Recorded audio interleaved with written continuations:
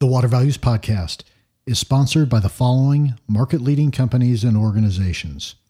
By Xylem, Let's Solve Water.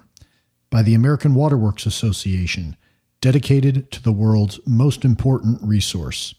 By Black & Veatch, building a world of difference.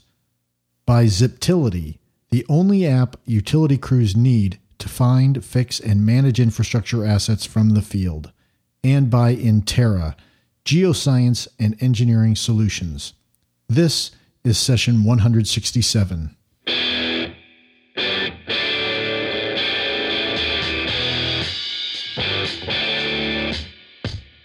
Welcome to the Water Values Podcast. This is the podcast dedicated to water utilities, resources, treatment, reuse, and all things water. Now here's your host, Dave McGimsey. Hello and welcome to another session of the Water Values Podcast. As my daughter Sarah said, my name is Dave McGimsey and thank you for joining me. And I hope this finds you safe and healthy amidst the public health crisis we find ourselves in. Today, Jim Williams, the sitting president of the American Water Works Association, joins us for a discussion about the utility response to COVID-19 and the long and short-term ramifications of the pandemic. But first, a little housekeeping. A hearty thank you to our sponsors, again, Xylem, the American Water Works Association, Black & Veatch, Ziptility, and Intera. And I'd like for you to do me a favor, if you would, please. If you work for or with any of these sponsors, please thank your boss or thank your contact at the sponsor's firm and tell them that you appreciate their leadership in the industry through the sponsorship. If you're interviewing for a job with one of our sponsors, again, please thank them and let them know your appreciation. It's a great way to let the company you're interviewing with know that you care about the industry and you're up to speed and listen to the podcast and that you take an interest in the water sector.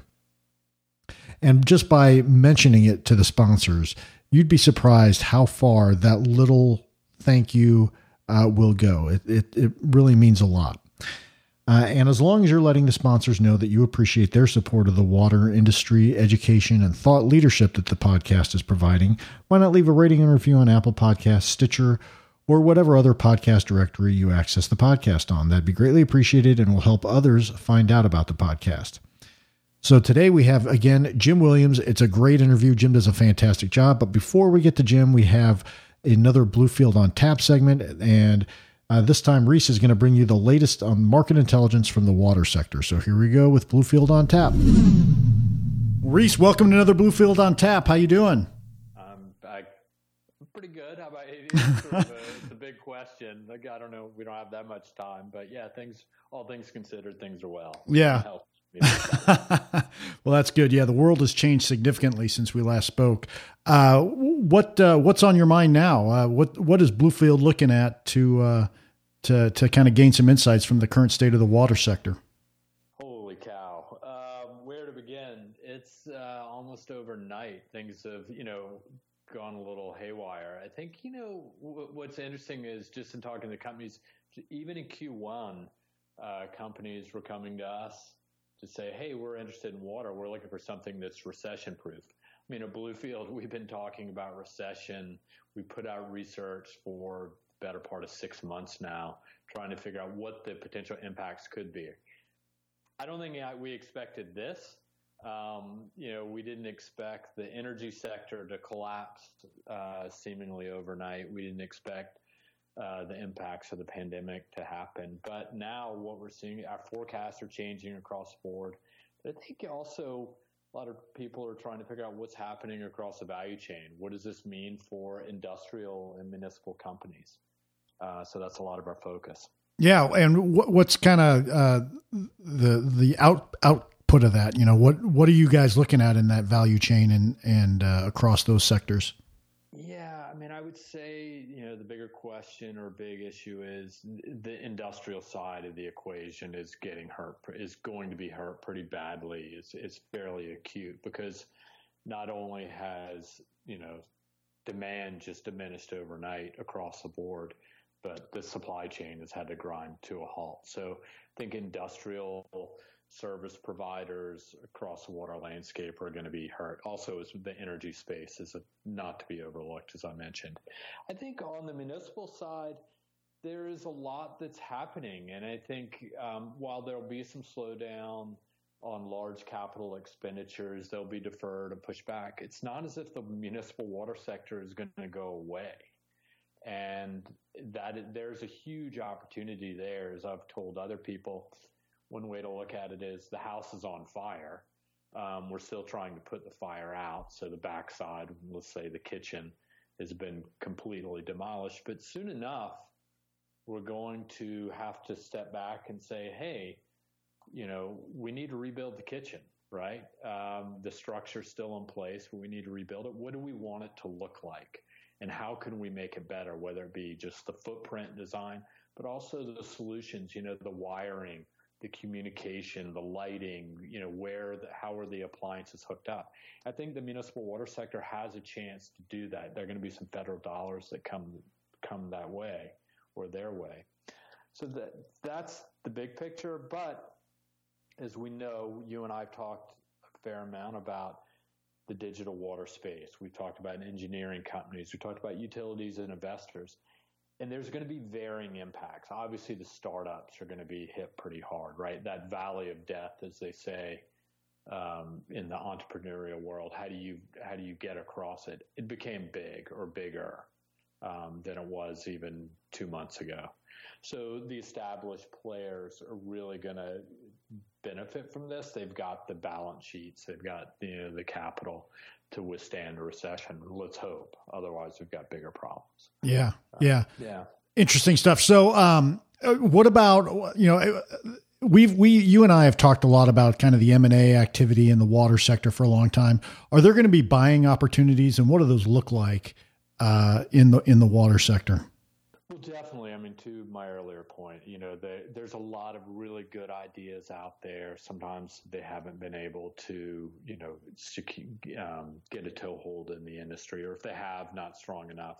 So the established players, there's going to be some consolidation. They're going to be picking up some companies as we go once the dust settles. I think once the dust settles, just municipalities and small and communities, they're going to be under financial stress to not only tackle everything from PFAS and aging water networks and other operating issues that they have, but now they've got to deal with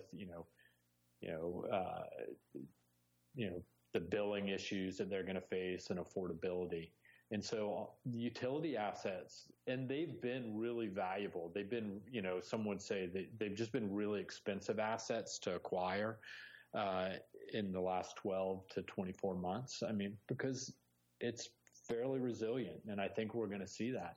So there's going to be some buying opportunities for the large IOUs, and maybe even some new market entrants to come in and pick up some pieces. Yeah, I don't want to get too much into the affordability because I know that our feature guest Jim Williams and I talk about that. So I'm just gonna leave that one alone, and the listener can tune in a little later to that discussion. I am kind of curious what you mentioned that capital projects are going to be delayed. Do you have any sense of what does the whole construction landscape look like for capital projects and things like that? So I think typically we've looked at the past four recessions, I think specifically, and looked at what the impact was over time. And in all four cases, it took 8 years for, in aggregate, 8 years to move into a positive growth mode. As far as capital expenditures go, which was interesting. But, I think the impact, but there's a lag in getting to that. The lag really takes about 18 to 24 months in all those other cases before we saw anything. This one might come a little bit faster just because supply and demand, everything has shut down. So we just closed the spigot on both ends, and that's it. So that'll take a little while to play out. There will be, any projects that are in place that are pretty close to being done, those still might happen. So anybody trying to get into the space needs to grab everything you can before there is a slowdown. I think what's also interesting in all the other recessions, OPEX as a whole was pretty positive, right? So operating expenditures, there was really much less impact. In fact, I think on average there was growth. I think the compound annual growth rate for those last 4 recessions is positive, about 2.5% growth in all cases over 8 years. So that's, as I mentioned, capital will slow after a lag, and then it'll take a while to rebound. I mean, we just were getting back to where we were from the last recession, quite honestly. And then operating expenditures, which is where a lot of companies have made bets, right? Seeing the services sector is where the opportunity is. They may be in better position going forward, at least in the near to medium term. All right. Terrific. Well, as always, great insights, Reese. Really appreciate your time. And we'll talk to you next time. Stay safe and healthy, and we'll talk to you soon. Yeah, I look forward to it. Hope it's things have settled down by the next time we talk. Yeah. So be safe. All right. Thanks, you too. All right. Take care. Bye, Reese. Well, Reese always does such a great job giving us the latest market intelligence in the water sector. So thanks very much, Reese. Really appreciate your time. And now it is on to our feature interview with, again, Jim Williams, the sitting president of the American Waterworks Association. So let's get that water flowing. Well, Jim, welcome to the Water Values Podcast. So glad you could come on. How are you doing today? I'm doing well. Thank you, Dave. I would like to say I'm a big fan of the Water Values Podcast. It's a great way to stay abreast of current events and important issues of the day in the water space. So good job to you, and thanks for all you do. Oh, you bet. Well, thanks for coming on. I appreciate it. It wouldn't be much without guests like you who are willing to come on and share their stories. So for starters, Jim, can you tell us a little about your background and how you got interested in water? Sure. Yeah, I'd be glad to. I live in Mishawaka, Indiana, which is about 100 miles east of Chicago. And while I was in college at Indiana University, I worked in the summers at a company called Peerless Midwest that did water supply contracting and hydrogeologic services. So we did well drilling and pumping equipment work, and I worked in the field as a driller, and in a hands-on way was pulling pumps and setting them, and I gained a familiarity with the water industry a little bit that way. And then when I got my business degree from IU in 1980, my first job out of school was with the Flowway Pumping Equipment Company in Fresno, California. So I moved across the country and kind of immersed myself in the water industry that way. Was transferred to Atlanta, Georgia, and spent 3 years there. And when I was working at Flowway, I came to become familiar with water treatment technology because of all the pumping equipment applicable in that area, and it really fascinated me. And as soon as I found out that the water industry had such a significant impact on public health, the hook was set, and I've been doing it ever since. In 1985, I came back to Indiana, and the original owners of Peerless Midwest were looking to sell the company. They were ready to retire. And so myself and 4 other individuals formed a team to buy the company. At that time, we had about 30 employees. And since that time, we've grown it to over 100 full-time employees with 7 offices in 5 states. So it's been a really fun growth in this industry. And then almost 4 years ago, in June of 2016, we partnered up with Suez, which, as you know, is one of the largest environmental service companies in the world. So we are now part of the Suez Advanced Solutions North America family of companies serving the water industry. Right. How I got interested in the business, of course, was working summers and getting a feel for it, and then learning about pumping equipment, and then, of course, the impact on public health. And it's been a very rewarding career ever since. Yeah, and you've certainly been around it for a long time, and you've worked your way up through the trade associations, and now you're the sitting president of the American Waterworks Association. So congratulations on achieving that milestone. Could you tell us you bet. Could you tell us a little about your, what the role of the AWWA president is, and how that differs from the role of the CEO? Because we've had David LaFrance on before. I just want to make sure the listeners kind of understand what the different roles are at AWWA. Sure. AWWA has a governance methodology that involves a large board of directors.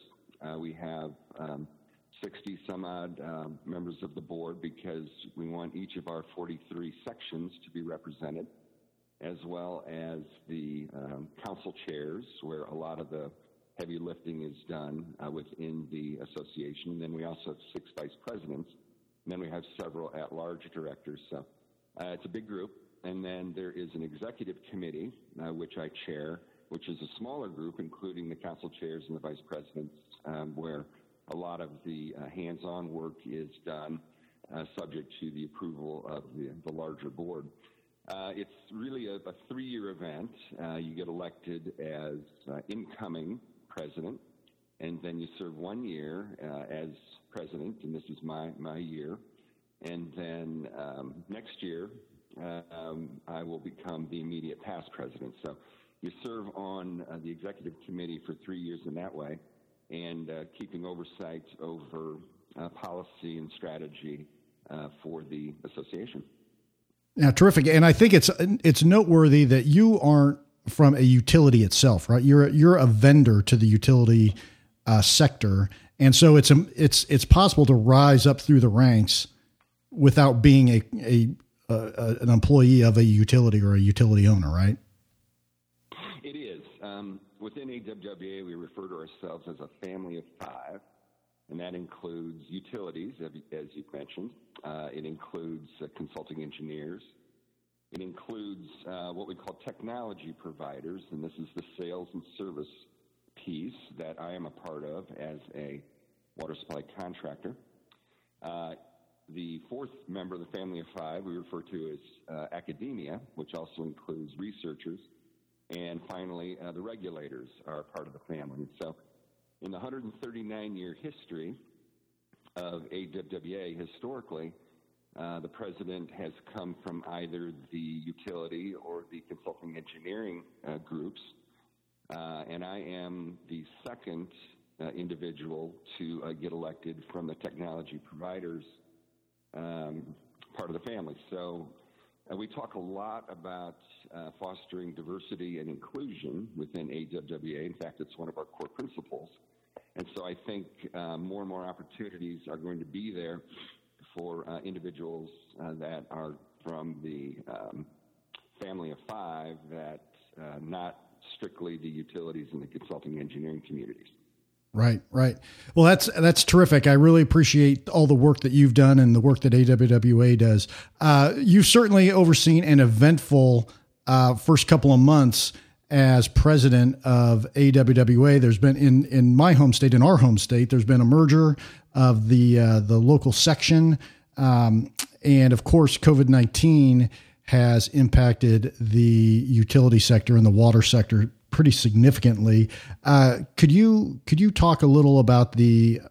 First off, I want to kind of lay out the map, right? So there's immediate repercussions, and there's long-term repercussions, and there's kind of the takeaways, things that we can learn, and as well as implementation of disaster preparedness plans. So let's start with that first piece, the immediate repercussions. Can you give your take on what the immediate repercussions are of the COVID-19 pandemic? It has been a busy couple of months, as you might expect. Utilities are responding very quickly to the COVID-19 pandemic. The utility space is, it involves dedicated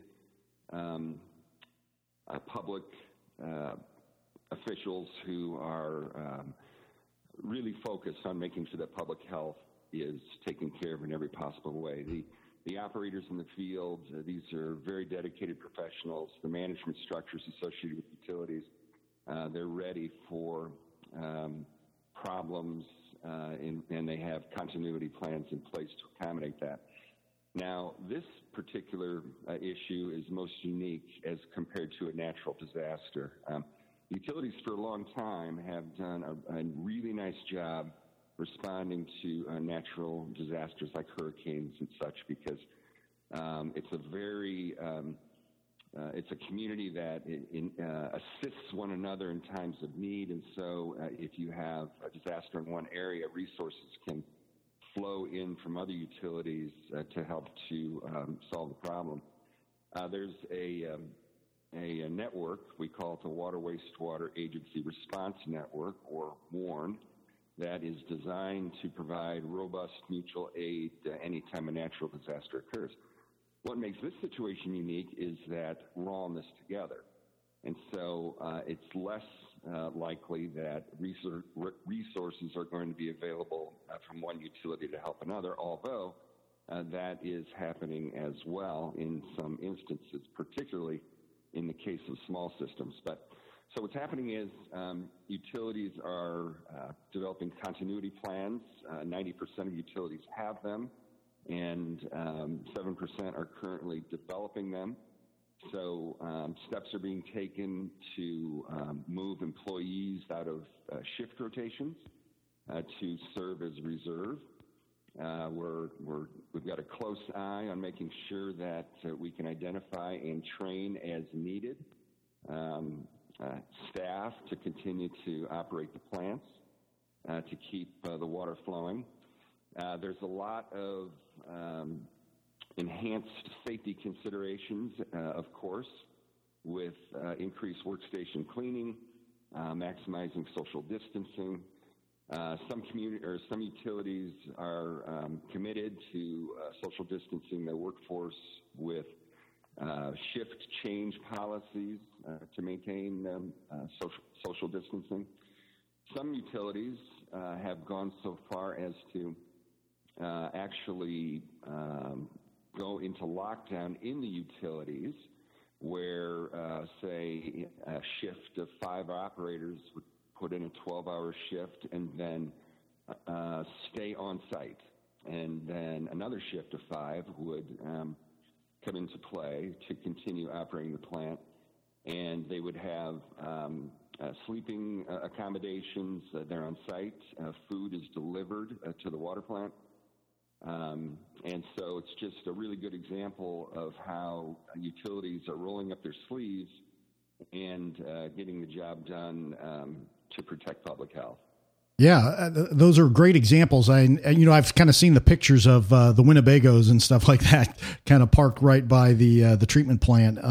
So I think that's a unique solution that has been well implemented.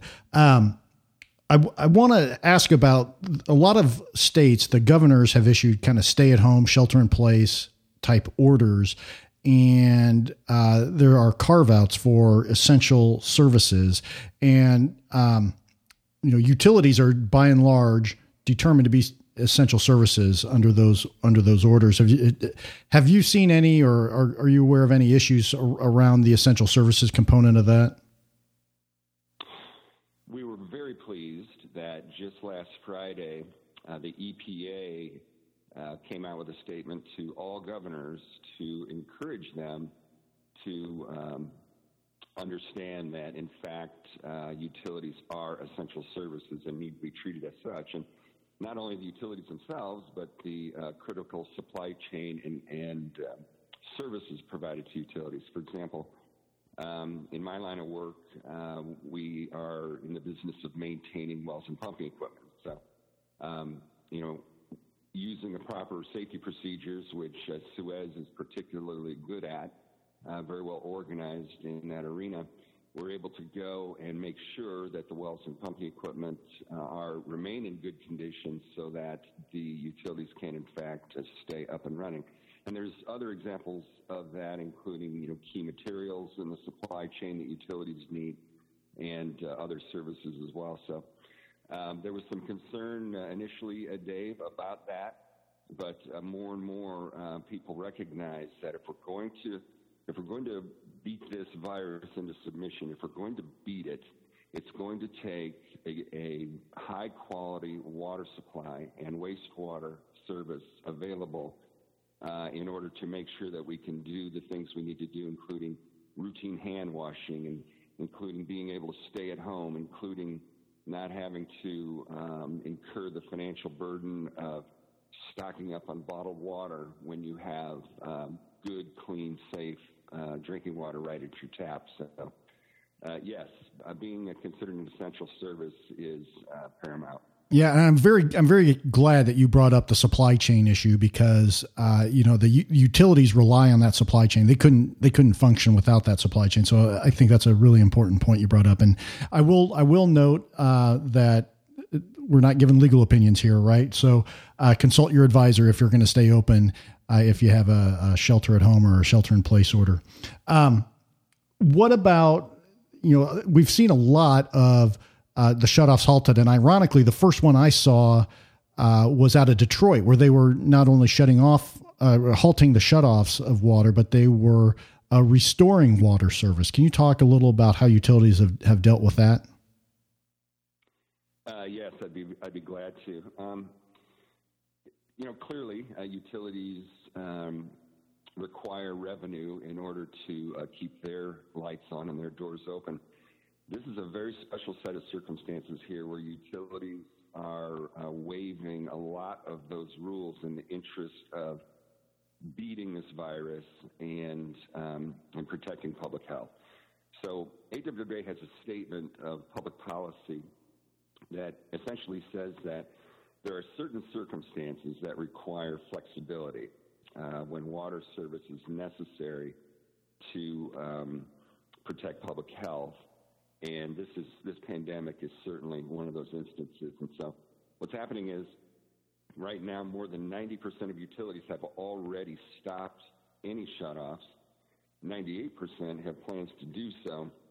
So that wave of public service is sweeping the industry in order to keep people in water so that they can employ the CDC's recommendations for hygiene and sanitation, because that's the only way we're going to beat this thing. And so, the financial ramifications of this, will be addressed later. Right now, job one is to win the battle against the virus. Yeah. It's pretty hard to wash your hands when your water's shut off. I do want to get into the financial ramifications, but I think we're going to do that later. One other thing that kind of comes to mind immediately, given all the shelter in place type orders, is how project delays are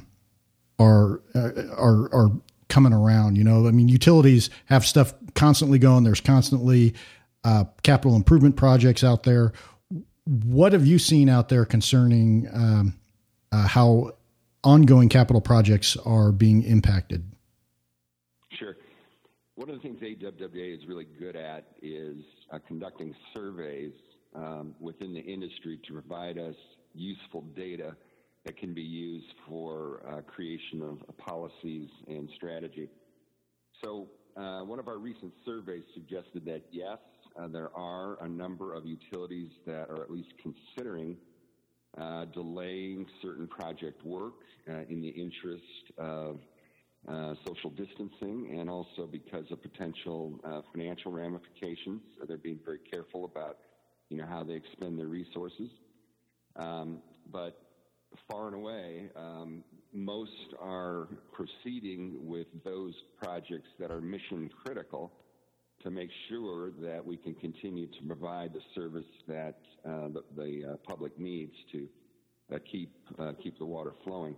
But yes, there are a number of utilities that have postponed what I'll refer to as non-mission critical, routine maintenance type of work. But they are proceeding with all work necessary to make sure that public health and safety is protected. And, and that's not just safe drinking water, but of course, fire protection water supplies as well. Right. Yeah. Very good point. Very good point. So have I missed any kind of the immediate repercussion issues? I mean, what is there anything else out there that we should kind of dive into from the immediate repercussions of the COVID-19 pandemic? Well, we touched on the financial piece. One thing I'd like to say, and I'm not sure if you were hoping to discuss this later, but I'll address it now.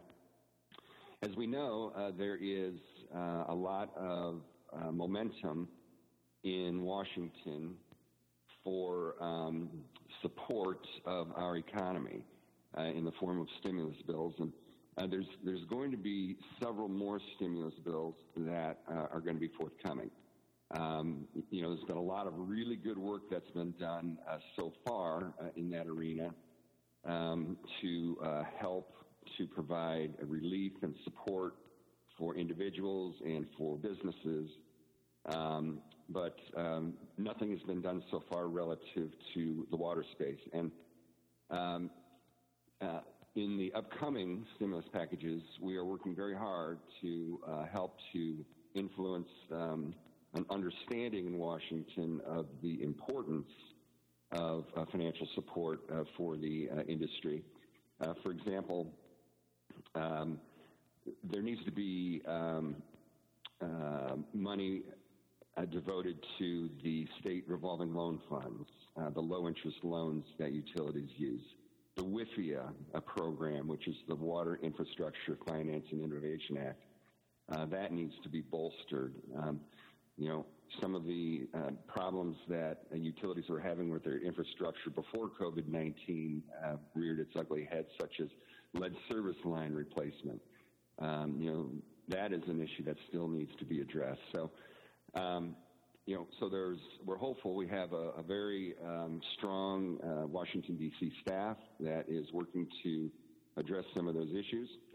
As I mentioned, the first packages were very important. For example, the first bill dealt mostly with federal agencies directly fighting the virus. The second stimulus bill dealt with extending sick leave benefits, payroll taxes, and such. The third one, the really big one that just happened last week, that of course involves direct payments to citizens, loans and grants, unemployment benefits, and that type of thing. Well, now Congress is in recess for the next 3 to 4 weeks, but when they return, we're hopeful that they have a keen eye on several important points. One is assistance to low-income customers who may have trouble paying their water bills, assistance to water utilities that will see significant losses in revenue due to the downturn, and finally, as I mentioned, injection of funds into those programs, the SRF and the WIFIA, because those are programs that are designed to invest in water infrastructure. And that does two things. One is it provides jobs. It's definitely a job booster.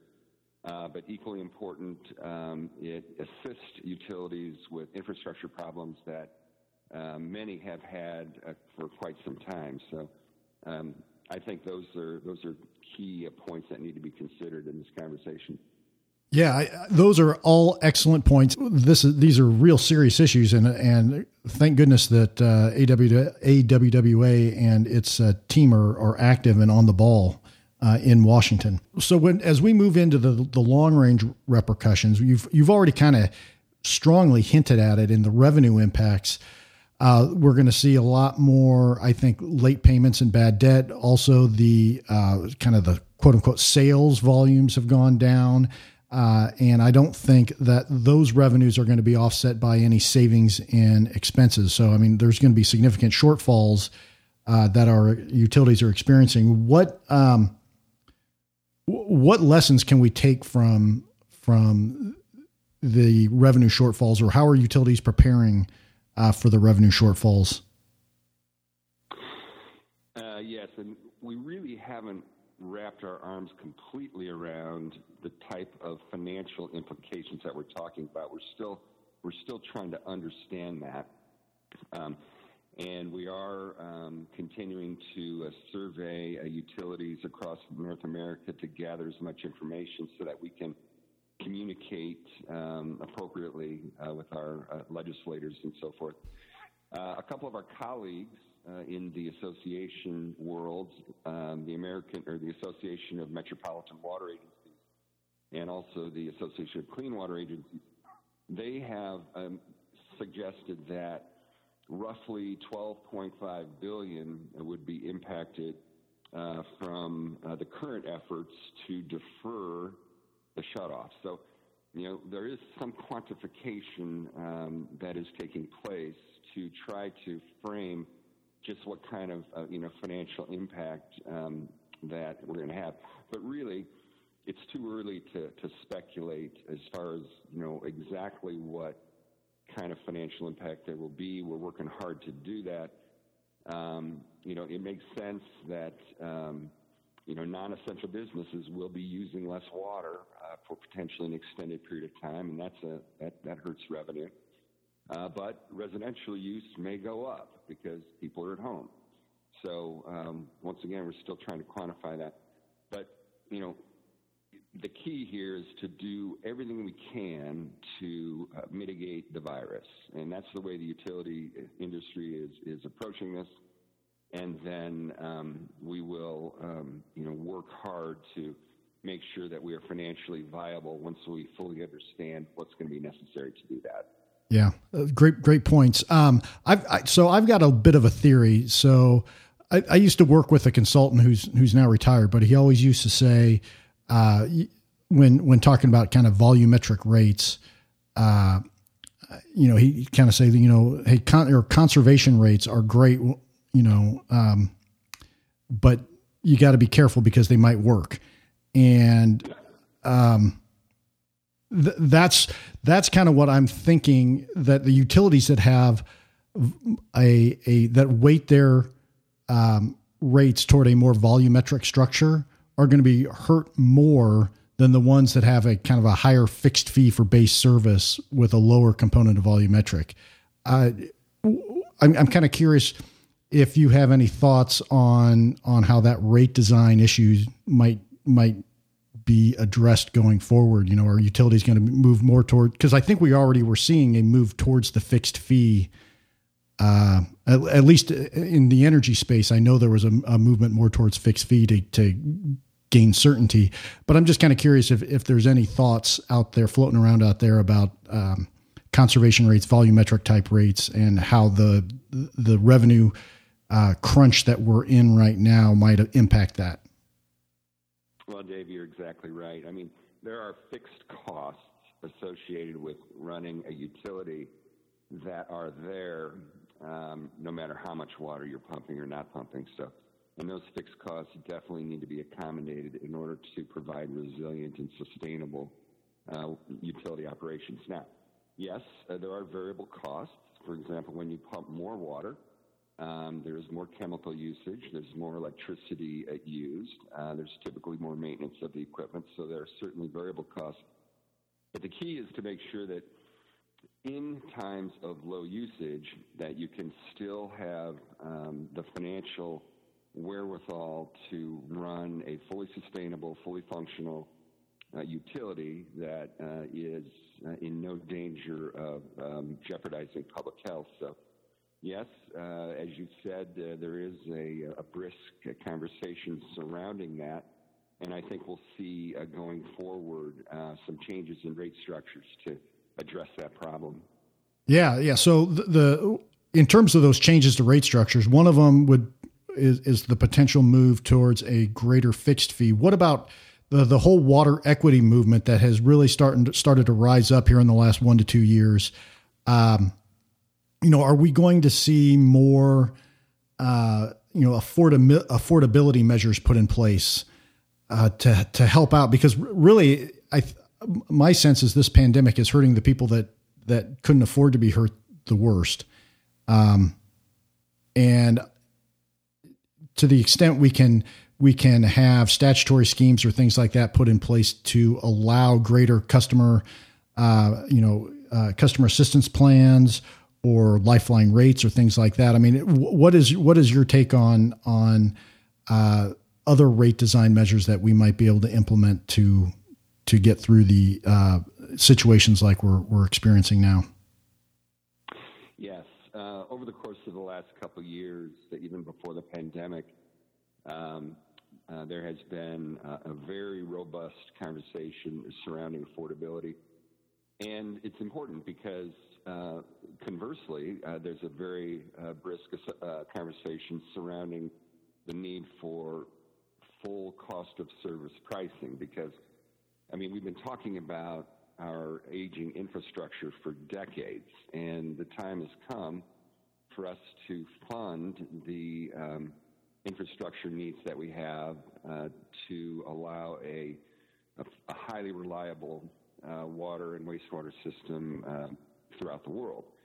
And so those obviously are conflicting concepts. So how do we make sure that we're fully and properly funded in order to meet all of the essential costs associated with running utility and yet be very sensitive to the affordability issue?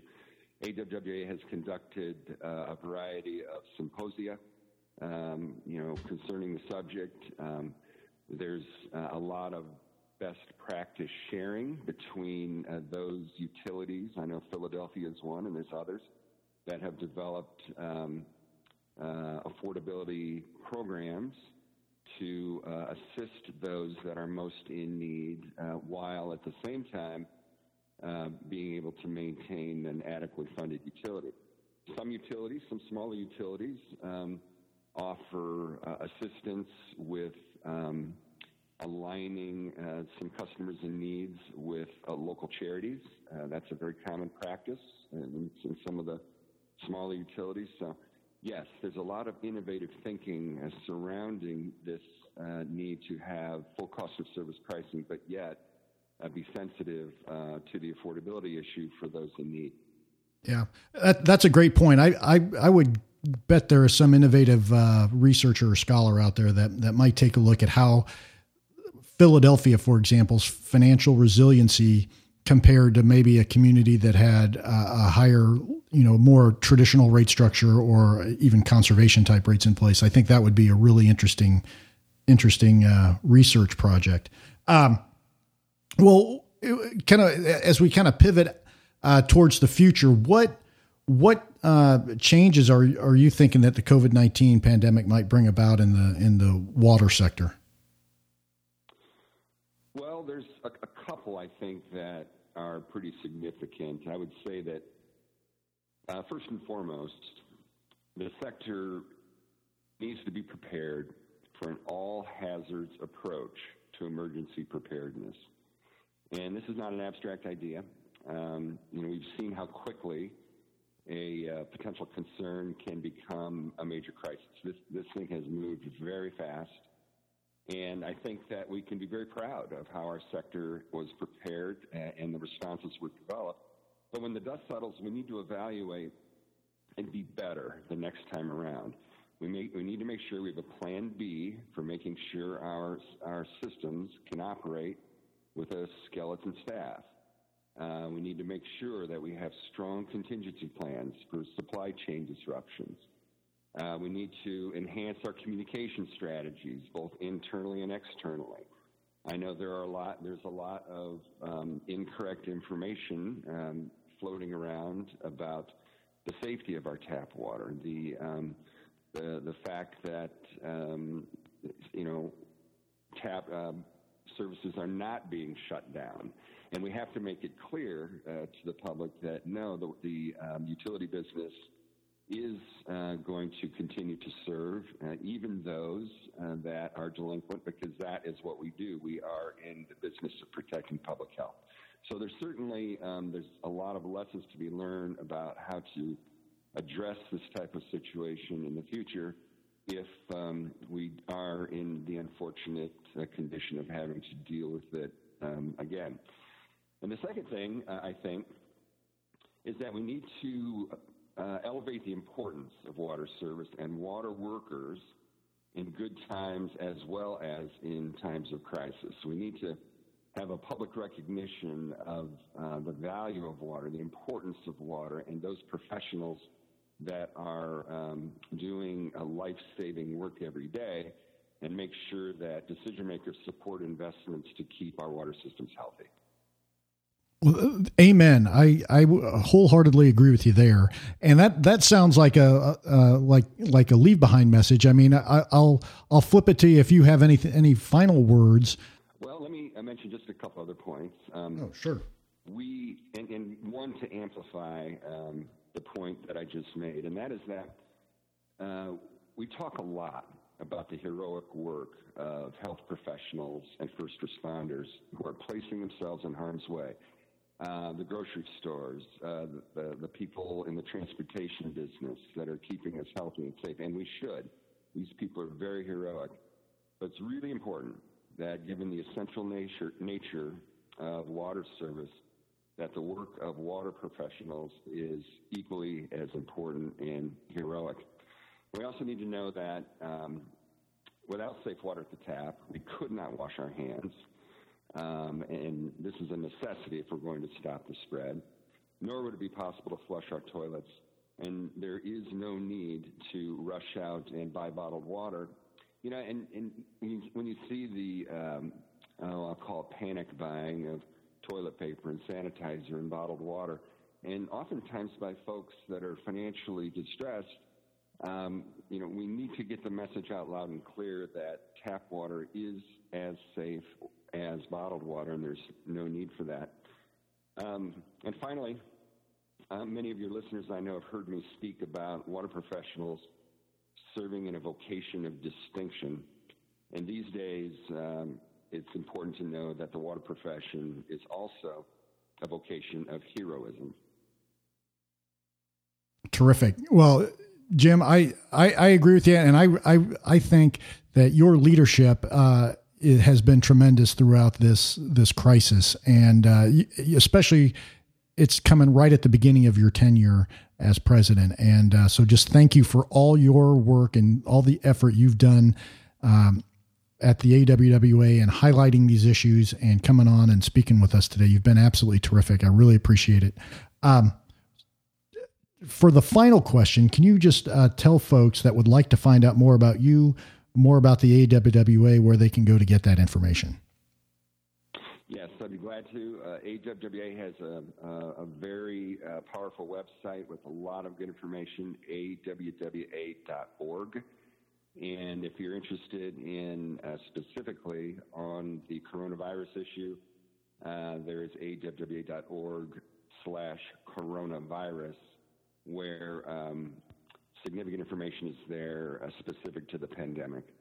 Terrific. Well, Jim, again, thank you again for your time. Thank you again for your leadership, and we'll talk to you soon. Appreciate your time. Bye.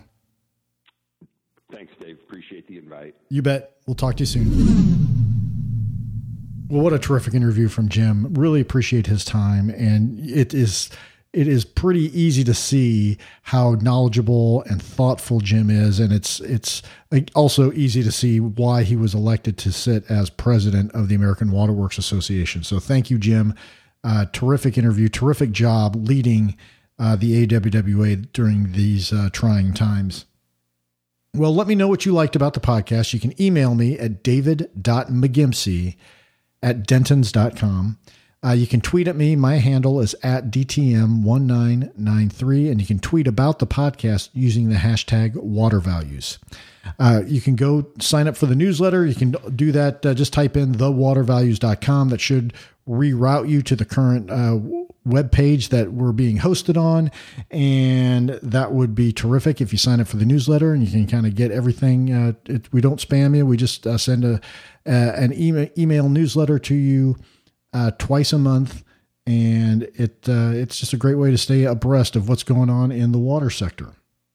Well, again, thank you for tuning in, and a huge, huge, huge thank you to our sponsors. Again, those sponsors are Xylem, the American Water Works Association, Black & Veatch, Ziptility, and Intera. Thank you again for those sponsors. You have really helped elevate the podcast. Greatly appreciate it. In closing, please remember to keep the core message of the Water Values Podcast in mind as you go about your daily business. Water is our most valuable resource, so please join me by going out into the world and acting like it.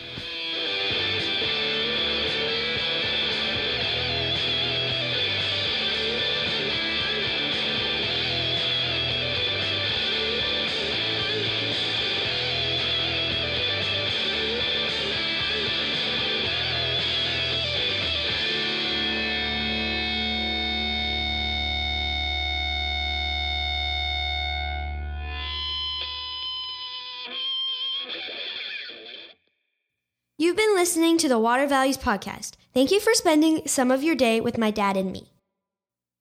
Well, thank you for tuning in to the disclaimer. I'm a lawyer licensed in Indiana and Colorado, and nothing in this podcast should be taken as providing legal advice or as establishing an attorney-client relationship with you or with anyone else. Additionally, nothing in this podcast should be considered a solicitation for professional employment.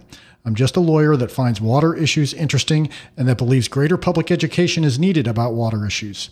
And that includes enhancing my own education about water issues because no one knows everything about water.